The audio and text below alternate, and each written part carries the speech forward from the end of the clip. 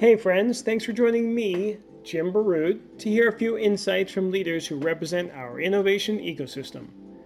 Today's chat is with Lucinda Duncalfe, who is the founder and CEO of AboveBoard. She is also a serial tech entrepreneur with over 25 years of impressive experience. Okay, let's get started. Lucinda, really happy to have you here on the show. You may not realize this, but you are a rare species, right? A serial tech female entrepreneur, right? I know like a few others of those, and there's maybe 500 on the planet that fit that bill, right? It's probably true. I never think about it that way, but if you look at the numbers, that's probably true. And hopefully we're changing that slowly but surely, hopefully rapidly. But we know these pipelines take time, and role models like you are really important to really highlight because unfortunately there are at this point and historically so few of them. So, well, thank you. So why don't we get started? Tell us about your entrepreneurial journey, and then I'll ask a few questions, and we'll take some questions from the audience. Yeah, so I think my entrepreneurial journey is actually not particularly common. It's not quite representative. I grew up in Brooklyn, and I didn't do any of the normal selling lemonade or whatever. I was, though, the kind of person who would just do what I thought I wanted to do. So I'm really tall, and I played basketball, and there was no middle school basketball team at my school. So I started a middle school basketball team. So I guess I had a little bit of that go make it happen gene. But I realized my parents are artists, and I just really wasn't interested in business. And then completely luck. When I graduated college in 1985. So PC was brand new, tech was brand new, all the things you think about now with the internet, just none of that existed. And I took a job as a secretary at what turned out to be, this was in Philadelphia, what turned out to be a San Francisco-based startup company. We had proprietary hardware and software for voice response. This is when, to date myself really terribly, worse than the date does, when touch-tone telephones were brand new. And so this was technology that let you interact using the touch tones. And I was the 12th employee based in Philadelphia and had an amazing experience there. The company grew really quickly, was very successful, ultimately sold to MCI. And I just had lots of opportunity as part of that. So I became a regional manager. Moved to San Francisco, became a product manager. And I still didn't know that this is what I wanted to do, even though I'd been in it for 4 years. I then applied to graduate school, and I applied to PhD programs in art history and psychology.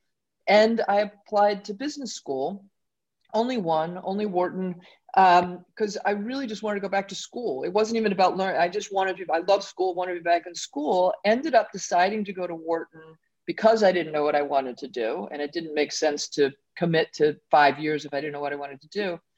And I had a transformational experience there. I think it's very rare. Most of the people who go there really already know that that's what they're doing. They understand it. And it was there that I realized that I had two key skills that were valuable in business. The first was common sense. And maybe that is a hallmark of being female, I would argue too, is you just sort of a lot of things are obvious to you. And the second is leadership, which I had learned really primarily through athletics. I played lots of sports, including basketball through college. And that made me realize, I actually have something for this. And really importantly, I learned there, mostly through public policy courses, how capitalism drives society, and came to see that as a tool to better the world, which made me feel good about being in business. So here we are. I could make some money, which was really great because that wasn't a big part of my upbringing. So I could make some money. I could make a difference in the world. And, I think I could be good at this. And I knew I wanted something smaller, but I had crushing student debt, kind of the same levels that kids now come out with. It was more unusual at that time. And so I had to take a job. I took a job at a company called SEI Investments, had an incredible 5 years. I had 7 jobs in 5 years. It's like a mid-sized company. It was about 1,400 people, maybe 100 million in revenue at that time. And I really learned there. I really learned how to manage. Then the internet happened. So I started trying to shoehorn the internet into every project that I was working on at SEI, but it wasn't yet a fit, right? And I got a call from a headhunter to go run product at a little company called Infonautics. Infonautics was a very early internet company. It had been founded using online services like CompuServe and AOL, and we had transitioned. Actually, I was hired as part of transitioning that to the web. And really importantly, there I worked for Josh Koppelman, who went on to found First Round Capital after he did half.com. We took that company public in the summer of 1996. It was one of the very earliest internet IPOs. And then the critical thing happened. And I like to share this story in this way because I think it gives people who aren't the idea people, but want to participate in the startup world, a great sort of vote of confidence. So I was never the idea person. I had known since Wharton that I wanted to be a CEO. And being a CEO of startup is, if you're not the idea person, it's actually a really hard gig to get the first time. Once you've done it, you can get hired again. But the first time, it's a really hard gig to get. So I'm at Infonautics, growing like crazy, super happy. And a friend of mine from SEI called. Turned out he was on the board of directors of a little company. And I put it in air quotes because the board was the founder, an amazing human being named Skip Shuda. It was the founder, his mom and dad, who were a school teacher and a homemaker, and Rafe, my friend. So they were looking for a marketing person. I went out and met. The company was in Elverson, Pennsylvania, which basically is the middle of nowhere, Pennsylvania, far west of Philadelphia. And I heard all about it. It was online banking. This was really early in the internet era, right? This is 96 now. Yeah, I went to Infonautics 95. This is 96. And I loved Skip, and I didn't think he was a CEO. So I told him, this is a great thing. I'd love to come work with you, but I think you need a CEO. And he asked me what he should be looking for in a CEO. And I said, you should have taken a company public before, had raised capital before, and all these things, none of which I had, and left. And I really thought, boy, I really hope they call me once they find that CEO. And to my complete shock and eternal gratitude, Skip called me on Monday. I went there on a Saturday, called me on Monday and said, we agree with you and we'd like you to come do it. And that was my break. So I went out and did that. We had a great run at Destiny. Very long story. We ended up winding that company down when it had $15 million of cash in the bank. Very strange story, which I'll skip. That was sort of what happened in those, right? We had the dot-com bust, a boom, and then the dot-bomb bust, and that's happened during the bust. And I went from there to co-found a company called TurnTide. It was an anti-spam company. And similar to Destiny, and again, good news for those of you who aren't the idea person, I had a friend who knew a guy who was working on anti-spam. And this was 2003 when we started, and spam was a crazy problem. It was a really unique solution. The guy, David Bruson, again, fabulous human being, brilliant. One of the, maybe in the top 2 or 3 smartest people I've ever known. We got money there. Josh actually invested in that personally. This was before First Round Capital existed. And it was like riding a rocket ship. We used to joke internally that you better be wearing asbestos underwear because you're riding a rocket ship.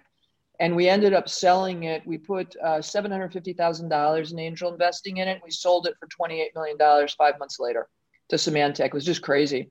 And I really thought at the time I was going to retire. I really thought, like, this is great. I have 2 girls. They were little. I thought, this is all perfect. I'll stay home. And that lasted literally 3 weeks, 2 of which were vacation. And I just thought, oh, I'm not cut out for that at home. I'm just going to go do this some more.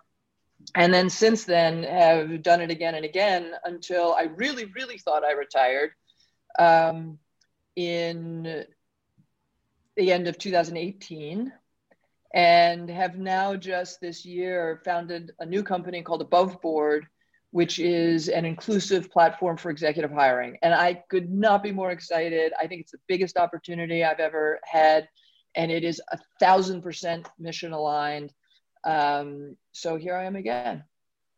That's the whole arc. That is, as I said, it's an amazing story and really very special, right? And very unusual, right? Again, for someone, for a female to have all those experiences. I think all it is, James, is I'm old. And if you manage to survive enough years doing this, you just accumulate these experiences. Oh my God. So tell me, so you see a lot, right? Because you've been in this industry for so long, right? So your story aside, we're going to talk about AboveBoard in a second, but let's talk about how the pandemic has affected the startup community, right? Because you've seen it from Philly to New York and beyond, right? So talk to us about, and again, you've seen a lot of ups and downs over the years. So give us a sense for how you view where we are today. So what I'm seeing in the market is that it's a tale of two cities. And for some small set of companies, it's the best of times. For another set of companies that's not as small, unfortunately, it's really tough. It's tough because clients have spending freezes. It's tough because it's harder to hire if you're trying to do that remotely. It's I think, harder to raise capital for lots of folks. I also think, though, that there's a huge chunk in the middle where entrepreneurs are actually deciding how much impact this has.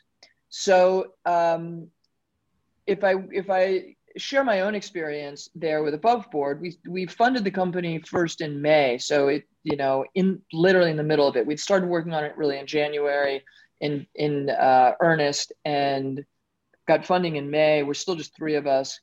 And immediately out of the gates, I was hearing from enterprise prospects, hiring freeze, no budget. Okay, that's not going to work. And so instead of continuing to bang on that door, we looked at where can we sell, right? Who does have money? How does it work? And we realized that we could go to investors, to private equity investors and venture capital investors as clients. And in fact, once we did that, it's been COVID and the lockdown have actually been huge accelerators for the business, because I can sell so much more easily online. I don't have to go visit. So I think there are definite groups where it's been great. There's a big group, unfortunately, where it's really tough, right? If you're in hospitality or all these verticals that have really been hit hard. But I think every entrepreneur should take a look and say, even if I feel like this is hard, what can I do to flip it around and use it to my advantage instead? And if you look at funding stats, that reflects that same thing. Funding has actually not at the early stages slowed down precipitously. So there's still money out there to get if that's the stage that you are. Right. So tell us the geography as far as Philly versus New York. Do you see big differences in the startup ecosystem? Absolutely. So what's happened, it's always been Silicon Valley, the rest of the world. And if we go way back, Boston was a very strong second. I don't think they're a strong second any longer. What has really changed, especially in New York, is New York has just been on this ascension. And New York has a big benefit in that it's a very diverse economy. So lots of financial services, obviously lots of tourism, hospitality, all of that stuff. And that has been really good for the startup scene, because all you've got prospects and all the rest all right here. There's a density in the ecosystem that you don't have in other places. Philly, unfortunately, has had a harder time. There was a time back when, in the Safeguard era, so sort of pre and through the internet bubble, where there was a really strong community in Philadelphia, really centered around Safeguard.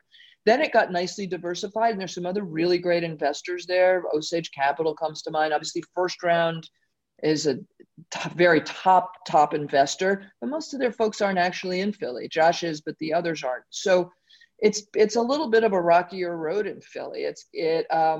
The funding's not there so much. What Philly has, I think, a huge advantage, and I always loved starting companies in Philly, is the people. There's a real roll up your sleeves, get it done, build. I've always said in Philly, you can build a real business. People are focused on, are you actually delivering real value to real customers? Are you getting paid for that value? Versus a Silicon Valley, which tends to be more about hypergrowth, boom or bust, we're going to be less likely to have these crazy wins, although we've got GoPuff now, right? Which is a crazy win.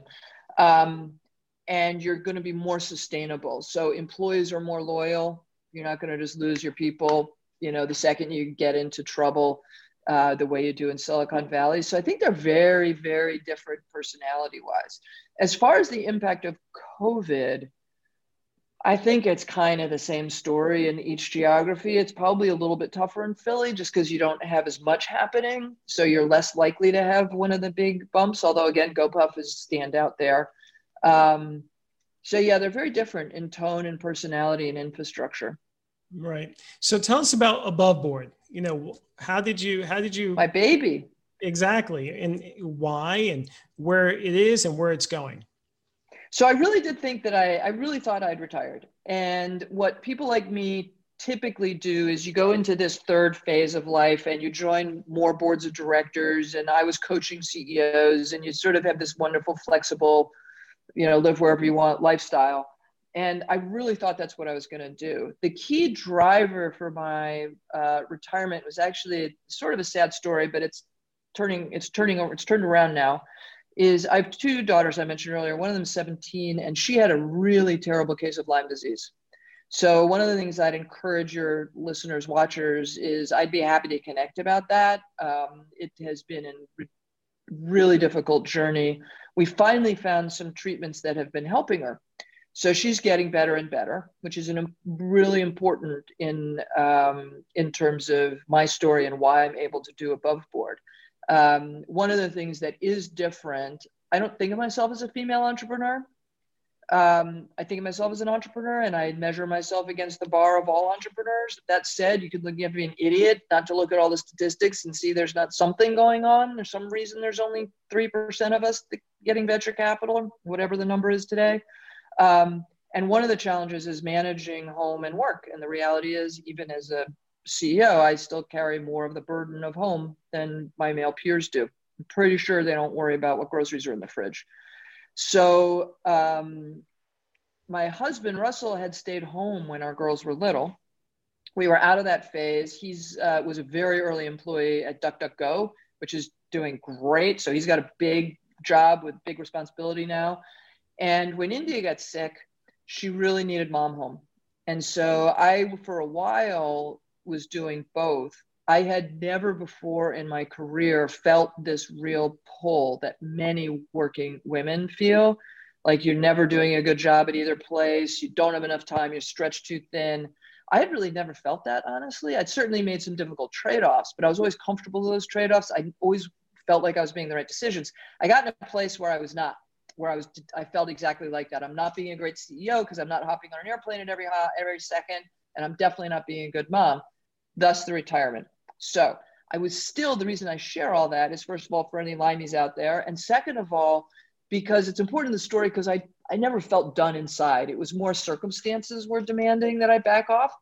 So I was doing exactly what I said. I joined some boards, and one of them was a little company in New Jersey called ThriveTRM. Thrive is a company within True Search. So True Search is a super fast growing retained executive search firm that we had used to place my replacement at Monetate. And they are very innovative and had, among other things, invested in this platform, ThriveTRM, which is basically CRM for executive recruiters. And so I started working with them, ended up as executive chairman, working half-time, basically as co-CEO with the president there, having a great time. And we started to ideate with Brad and Joe, the co-CEOs of True Search, around sort of what do we do longer term, what's the opportunity? And came to see the market for executive search. So if people don't know how that works, and most people don't, when a company goes to hire an executive, there's really only two options for them. They can either hire a retained executive search firm, and they will pay that firm a third of first-year compensation. So it's really expensive, right? Because it's only done for very highly compensated people. So you're talking about $100, $150, $500,000. If you're not going to do that, you use your own network. You do it yourself. And there's no other options in between. There's just nothing. It's this big void in the industry.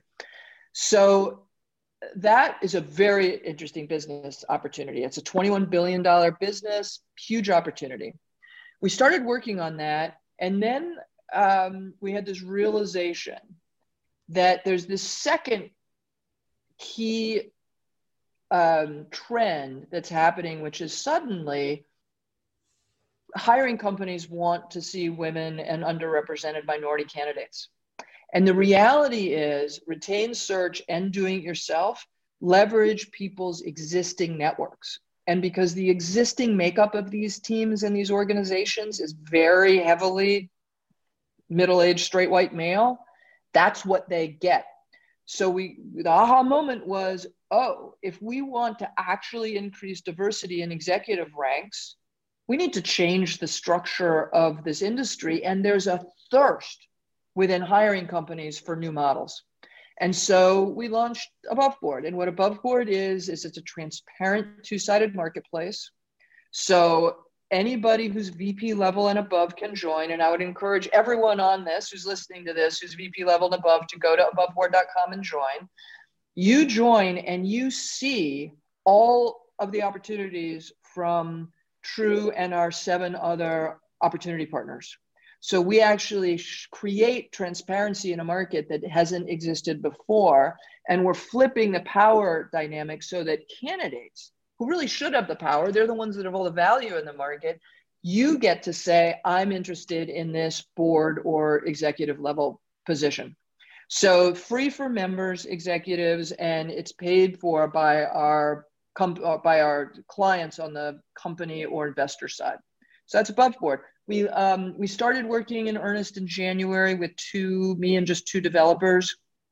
And we took our first little bit of capital in May, and we just launched 2 weeks ago. So we're brand spanking new and already I think we have 9 full-time employees right now. I have 7 opens. That's another thing. People, please go to our website and check our careers page. We're hiring. And we have 7, I already said, opportunity partners that's paying clients and about 2,000 members already. So for the first couple of weeks, we're just thrilled with the momentum. That's AboveBoard.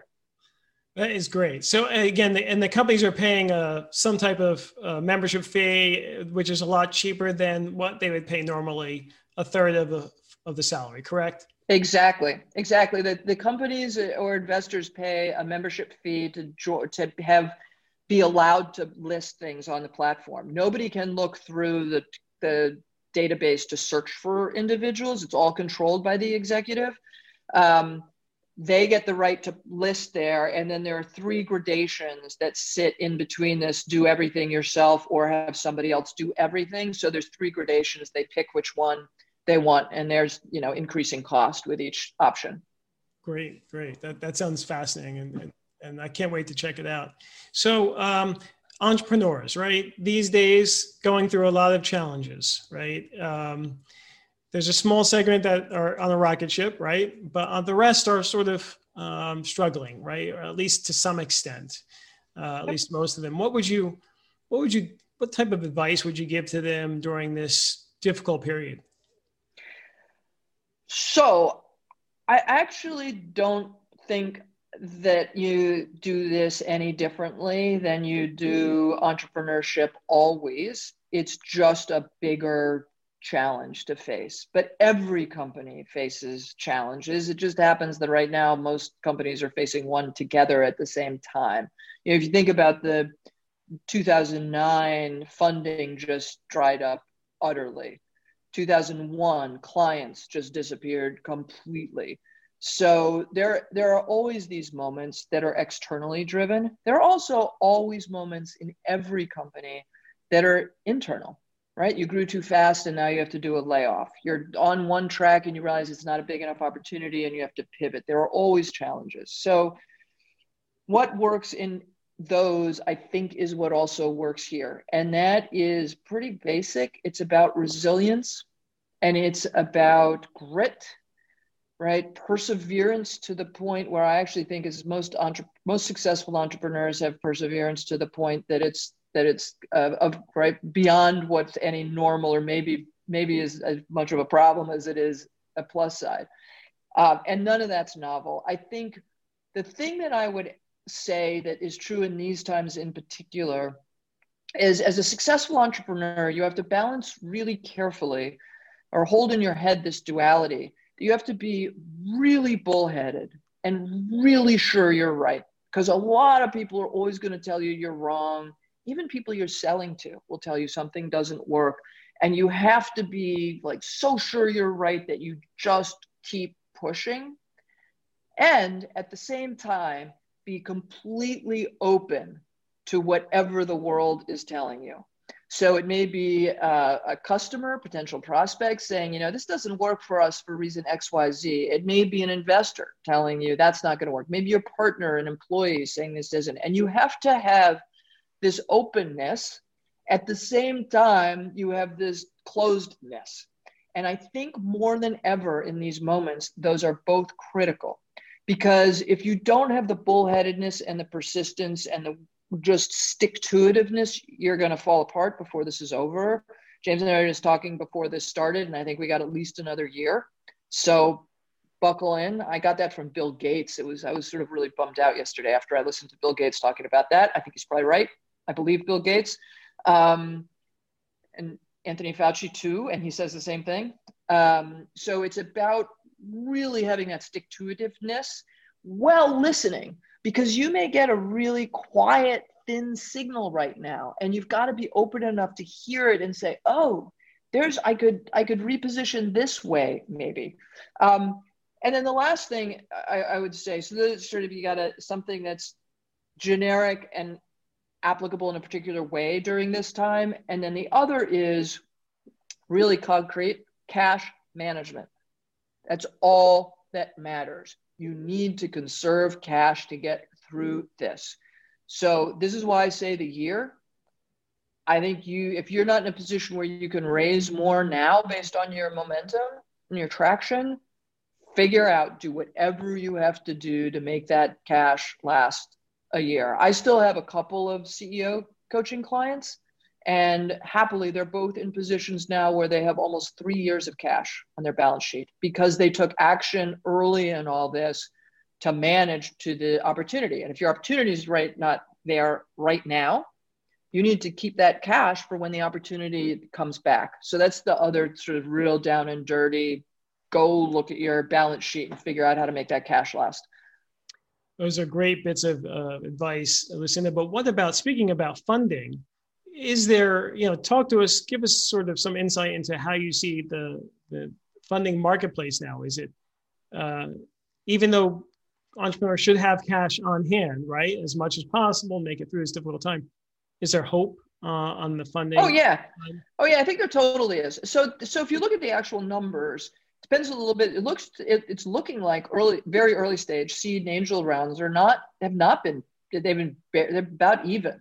Right? Depends on what numbers you look at, etc. But really not nearly as bad as one would think. You get into A and B is more of an impact, but then if you've got good performance, the money's there for later stage stuff. It was actually a real overflow of capital at the later stages. And, one of the things that you also have to balance always is the macro and the micro. So the macro, even if it's a bad funding environment, if you're actually driving traction, so I'll tell you at AboveBoard right now, no problem raising capital whatsoever. It's actually sort of the opposite, right? We're in a situation of riches and trying to figure out which of these options is the best one for us to take. So you can always create your own local environment. It's like if it's raining and you have an umbrella, you're not getting wet. So it's both. It's being realistic about what that broader arena is. And deals are absolutely getting done. This is not dry like it was in 2009. And compare those numbers, not nearly as bad. I will say, depressingly, the last quarter numbers for women were back down to the 2017 levels, which is a bummer. And I'll also say the most amazing comparison on that I just heard was that Quibi, however you say that, lost in 6 months as much as all women were funded in 2019. Give you a little comparison. But all that said, you can make your own micro environment, right? If you have traction, if you've got a great story, there absolutely is money out there. It may just be a little harder to find. Yeah, no, that's comforting to hear, that the money hasn't stopped, right? It's still there, and particularly for the good ideas, the good teams. That's great. So before we have some questions that have been submitted, and if anyone else has questions, please submit them now. Before we get to questions, share with us just one thing for entrepreneurs, some advice. So my number one thing, and I'll tell you, I'm very proud to say I've lived it at AboveBoard and seen the benefit. Number one thing, sell first, build later. Over and over again, I see this mistake of people taking money and taking, a year and spending $2 million or some crazy amount to build a product and they never sold it. Go sell it first. If it's a compelling value proposition, you should be able to close business before you have a thing. I don't care whether you're selling to enterprise. Enterprise is really great because sometimes you can get them to fund your development for you, hold on to more of your stock. If it's small business, if it's consumer, your value prop has to sell before you build. And what will happen if you do that is you'll know not just that it's going to work, you'll know what to build because those customers will tell you what's important to them. You don't need a thing to sell. I remember, looking at businesses where we would, early in the internet, we would literally just put up a page and buy AdWords. And there was literally nothing. We would just buy AdWords and see what the click-through rates looked like and see how many people would give us their email address. And that would give us a hint about whether or not it was worth pursuing an idea. So I think getting in market first, fast, is really the abiding, not particularly original advice. No, I think that makes a ton of sense. And all too often, right, the founder is focused on the product, right? If I can get this product right, they'll come. When instead they should be investing in, sales, or at least finding the first customers, and then go back and do it parallel fashion, right? That's right. Especially these days, right? Building a product is so much It's fast. And with all the talent now out there, right? Because of this recession we're in, even a better time, to get all that talent to scale quickly. But sales is the hard part, particularly in times like these. Okay, let's get the questions. Thank you so much for that. Okay, so first question is, what would you say are the three main concerns of a VC with regard to startups that they've invested in going through this crisis? I don't know. I'm not a venture capitalist. I'm not sure I can answer them. Having worked with many, many over years through some hard times, their first is going to be cash and runway. Because if you've got cash and runway, you've got time to figure all sorts of things out, right? So that's going to be at the top of their list for sure. And then it's going to be what is the impact on your particular market, right? Is there some way to pivot if it's bad? Is there a way to pivot to get to something that's better? So I guarantee you those would be the top two, and beyond that, I don't know. Okay. Lucinda is asking, Lila is asking about, are you just hiring US-based employees? She lives in Canada. We have a global. Oh, Canada. Yeah. Anywhere in North America. And we will open Europe probably very early next year. And then Asia Pac, I'm not sure when Asia Pac, could be late 2021, could be early 2022. We already have listings and members globally. We just don't have people everywhere. And candidly, the only reason we're not in Europe already is it's just a pain and expensive to set up.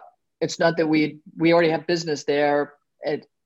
We just don't have the time or money right this minute to set up what we need to have those people. Right. And that just points to what we mentioned before about talent is everywhere now. This pandemic has flattened, the reality that they don't have to be geographic. That's right. And that opens up the world, right? And obviously, that's exactly right. More reasonable talent too, if necessary. Okay. So got a bunch of questions here. What are both the best parts about being a CEO and the most challenging or difficult parts about being a CEO? So I'll tell you, this one is a hard one for me to answer. I will answer what's the best parts for Lucinda and what's the most challenging for Lucinda. I think it's different for everybody with a different personality. I often will hear a CEO talk about this and just think like, really? And I hear other CEOs react to things that are assumed that I feel like, and they're like, and they think, really? So I love this job. And what I love about it most is the team. I really, really love working with my team. What I love second, but that could be anywhere, right? It's not special about being a CEO, other than the like really amazing people that, that I get to work with because they're so senior. Number two is I've always been a jack of all trades, master of none. So if you look at my career, every company I've done is in a different, well, I did two that are sort of in a related space, but basically all different spaces through my whole career. I love to learn. And I get bored super easily. And so I love the fact that in a day, I can do literally 7 or 8 completely different things, right? And I'm thinking really strategically, and then how do I post this thing on LinkedIn in the way that it's going to get the most engagement, right? I just love the breadth and the span and the fact that you're growing all the time. And I'm just, as an individual, super independent, always have been. And so I was a pretty good employee, I guess, when I was an employee. But even as an employee, I just did what I thought was the right thing. I never paid much attention to what my job was supposed to be. And so I really love that I get to do whatever I think is the right thing to do. The things that are challenging, so I think the one that any feeling person will tell you is when you have to make decisions that impact individuals in a negative way. That's really hard. And by that, for me, it's really layoffs. If you have to actually fire somebody, by which I mean terminate employment for poor performance, that actually doesn't bother me. It did when I was earlier in my career. I now realize that the issue there is bad fit, and those people shouldn't be in your company. So that's become really not such a terrible thing. And then I will say, I actually said this to my attorney yesterday. The one thing I just hate is reading legal documents. And I'll tell you, you as a CEO, you read a lot of legal documents. I'm not trained for it. I'm dyslexic, so it's really hard. So that's really the thing I like the least. And I enjoy everything external. So I enjoy conversations like this.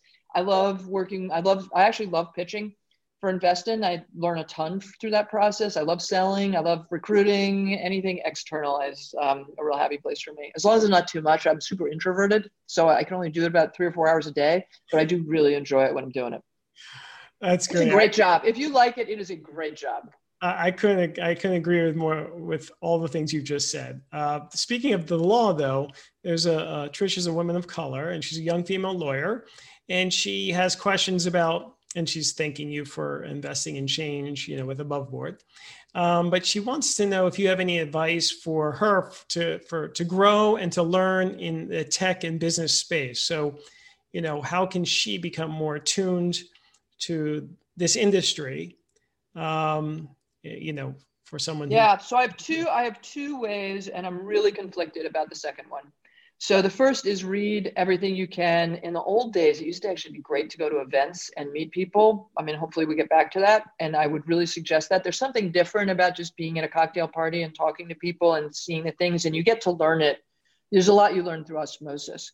So definitely all of those things that are scalable. The other thing that I will say really works, and I'll share why it gives me agita, is to volunteer your time. So there's lots of, and I mean with individual companies, not with organizations. So if you're an attorney, there are so many companies that would love to be able to call you and just not as their official lawyer, but just to talk through something or to know whether they need to call a real lawyer about something. To get you've got a way of thinking. In my experience, good lawyers have a way of thinking that's really valuable, very different from mine, right? I'm all about upside and opportunity, and lawyers tend to be trained to think about what could go wrong.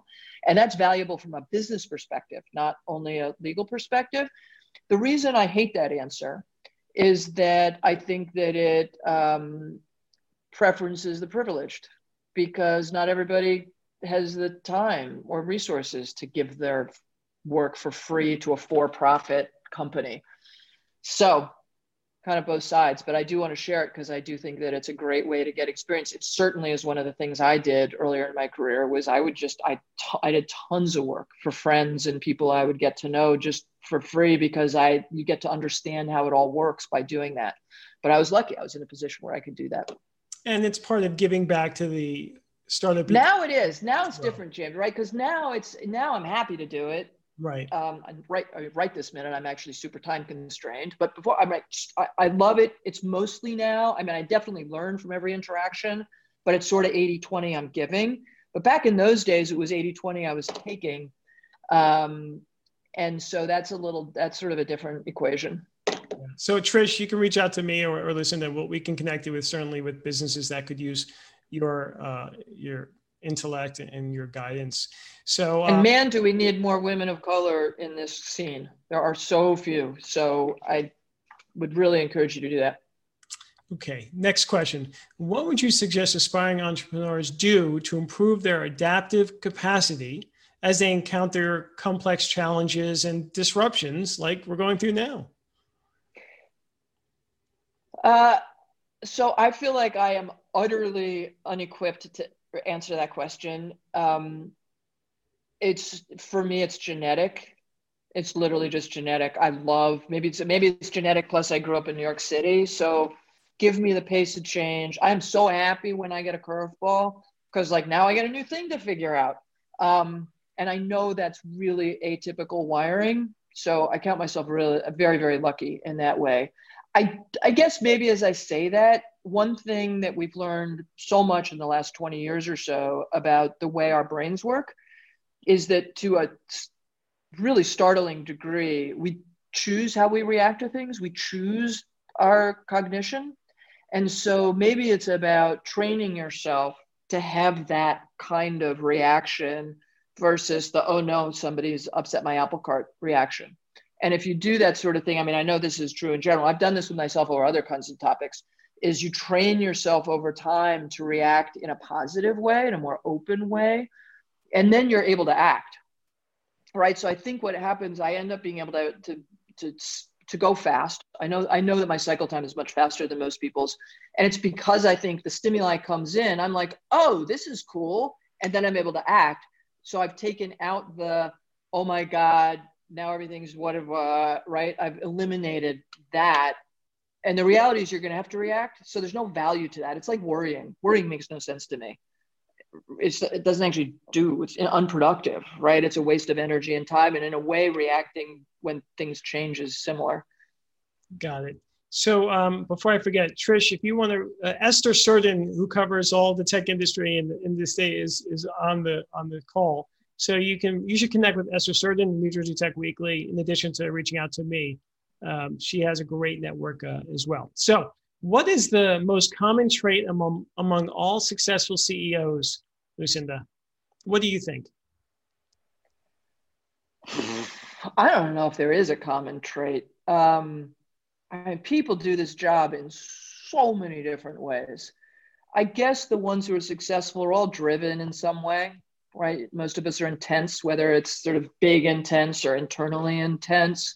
You can't be dumb, although there's a pretty broad spectrum there, right? You can have really great people skills, or I don't think there's actually that much. I think those are almost stereotypes that aren't valuable. I think people can make this successful in almost every way. Got it. Okay. What advice would you give someone who is trying to start their business and get their ideas off the ground? Just do it, right? Don't write a business plan. I really honestly don't write a business plan. Just do it. There isn't anything else, right? So if back to what I said earlier, your first thing is to sell. You don't need anything other than you and your idea. Go sell something. There isn't any magic to it, right? It's like, I often see this, especially I've done lots of talks at schools and things. And there's always this like, how do I start? You nothing special. You just start. And usually start means you send an email or you pick up the phone. That's like it. I used to talk a lot about this analogy. I skied. I learned how to ski really late in life. And I haven't skied in 2 years because I'm in New York now, but when it's a very steep slope. So if you're going to go down something that literally could be about like that, and you get to the top, and these are your skis, your feet are like where my ring is. You're like this. So your skis are just hanging over this empty space, and you're looking down this thing. And I'm just always thinking to myself, this is insane. Like, what? I go through this whole mental thing of like, can I get back on the chairlift? Am I allowed to do that? How do I get down? Is there another way down from here? And then eventually you just sort of say, well, okay, what's the worst thing that's going to happen? I'm going to fall and slide down. I've done that before. It's actually not that terrible. You snow up your jacket, but you're fine. And then you just go, right? And so all that time that I stood there and wondered whether I get back on the chairlift, you're just wasted. Just go. And entrepreneurship is literally exactly the same. Like, you're looking down, you know what's going to happen, you don't know what you're worried about. Just go. Worst thing that happens is you fall and get snow up your jacket. Again, great advice. And, things have changed over the years, Lucinda. We used to talk about in academia, right? I used to run the Entrepreneurship Center for many years. We used to talk about the business plan. That, unfortunately, it was always so, I don't know, I wasn't a big fan of it, right? And fortunately, now we're sort of advanced where, you can get by with just putting the idea in, a deck or, PowerPoint deck, or even a paragraph, or just a phone call, as you say. Just talk to people about the idea, and don't get sort of too consumed with a static document, which should be changing all the time anyway, because we're in a disruptive environment. Everything changes all the time. That's right. The thing that I think that business plans, the reason I hate them, is they imply a level of certainty that is just wrong. It's impossible and wrong. So I talk a lot with people about this difference between accuracy and precision. So you'll see a business plan. The business plan always cracks me up. It's an early stage company, and they've got projections, and the projection is like 942,639 and 42 cents. Like, what? You just made it up. Just say 1 million. You just made it up. What are you doing? That's it's precise, but it's not actually accurate, right? And so business plans do the same thing in terms of making you write all this stuff out. You're just making it all up at the early stages. Now, that said, it should all be thought through, right? Every element of that should be thought through. And if you're going to go raise money, you better have all of it thought through. It's just that your thinking is a hypothesis. It's not a certainty. And the business plan, as James said, it's like a static thing that implies some kind of certainty. It just is not true or right. I see it all the time. It's funny. I see it all the time with application processes for accelerators and angel funding. Like these endless forms, and you want to fill this stuff in. I always think if I have to go through those for some reason, and sometimes like there's an investor who's going to come in and I have to go do that. I always think this literally is screening out the people who are going to be successful building a company. You don't build a company by filling all the boxes in on the forms. That's not the way it works. It works by being creative and shuck and jive, and you figure out your way around things. And I think the business plan is the worst case of the fill in of 47 boxes on the form. Got it. All right. So we're coming down to the close of this session. Here's a question, probably from someone who's young. What advice would you give to someone who isn't sure what they want to do in life yet? I would give the exact same advice. Just do it. I had no idea. I took a job as a secretary. In fact, all my effort, I'm a martial artist, all my effort was towards training. I just wanted to pay my rent. And here I found this thing that is absolutely fabulous. Well, guess what? I had 3 jobs before that. They weren't fabulous. I just changed to a different thing. I think one of the real challenges that's happened for young people at the more, right, at like the highfalutin schools is you get this, you're trained into this narrative that there's some kind of a steps you go through and you end up successful in life. Life doesn't work that way. Right? Life is going to send you right and get buffeted by the winds all the way through. Your passion you're on this thing, maybe your passion is startups. Could turn out that your passion is knife sharpening or something. Who knows? I think early on, it's about being open to whatever is coming your way, following things that seem interesting. Well, at the same time, being super realistic. So I, for example, I told you, I had this massive student debt. I put myself through Penn and then Wharton, and I had this massive student debt. And so I had to take a job that was going to pay the mortgage, right? Nothing wrong with that. I learned a bunch of things there. So it's making the most of every opportunity, all within a context of there's no right answer. You don't like win in life. It doesn't work that way. And for sure, it doesn't work that way. One of the things I was saying is if you want an extraordinary life, you actually have to do extraordinary things, right? You don't have an extraordinary life by following this next step path. So I would just say to a young person, like, be open to it. Oh, and one other super important thing I should have said earlier, James, is keep your personal burn rate low. One of the really things I will take credit for that was really smart is I always have lived way below my means because that gives me freedom. So it's valuable to me. I now have a nice car and a nice apartment and all that, but I didn't for years and years and years. And that was totally worth the trade-off because what I was buying with an icky car was freedom.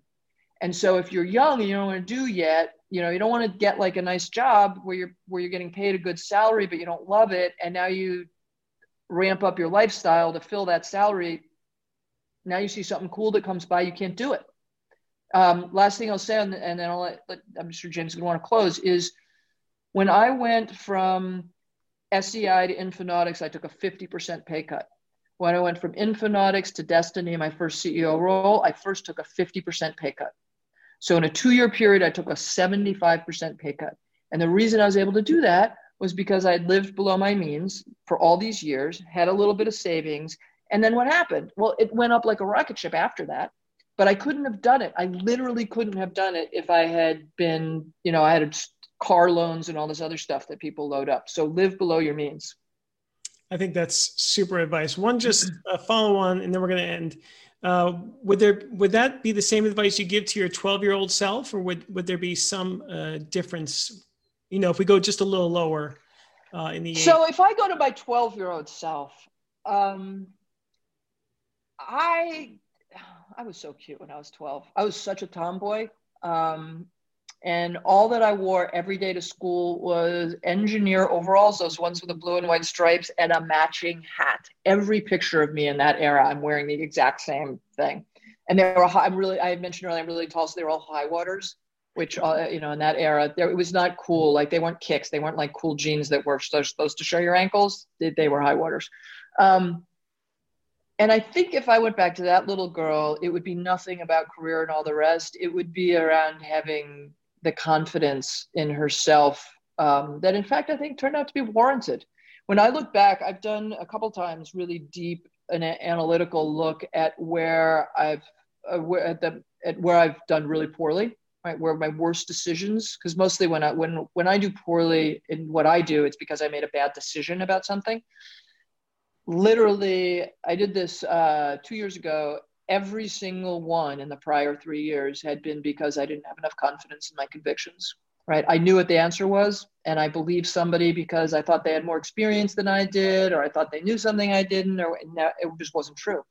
And so that's what I would say to the 12-year-old is you deserve to be confident in yourself.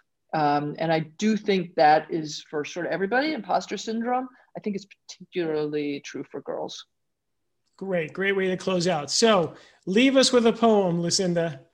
Okay, so this comes out this is just one stanza. I will only read you one stanza of a ridiculously long poem by Henry Wadsworth Longfellow, which I share because I was thinking about all this, and I was thinking about, I really am old for this game that we play. It's rare people are still playing this game at my age. And so this is his poem for the 50th anniversary of the class of 1825 from Bowdoin College in Maine. And there's a bunch of Latin first I won't bore you with. And then he says in the last stanza, "What then? Shall we sit idly down and say, the night hath come, it is no longer day? The night hath not yet come, we are not quite cut off from the labor by the failing light. Something remains for us to do or dare, even the oldest tree some fruit may bear. Not Oedipus, Colonius, or Greek ode, or tales of pilgrims that one morning rode out of the gateway of the Tabard Inn, But some other something would we but begin, for age is opportunity no less than youth itself, though in another dress. As the evening twilight fades away, the sky is filled with stars, invisible by day. Lovely. Thank you so much, Lucinda, and all the best for you and your new startup and your family. Thank you so much, and thank you so much, everyone, for joining. Thanks for joining us. I hope you enjoyed the show. Please like it, leave a review, and subscribe. See you soon.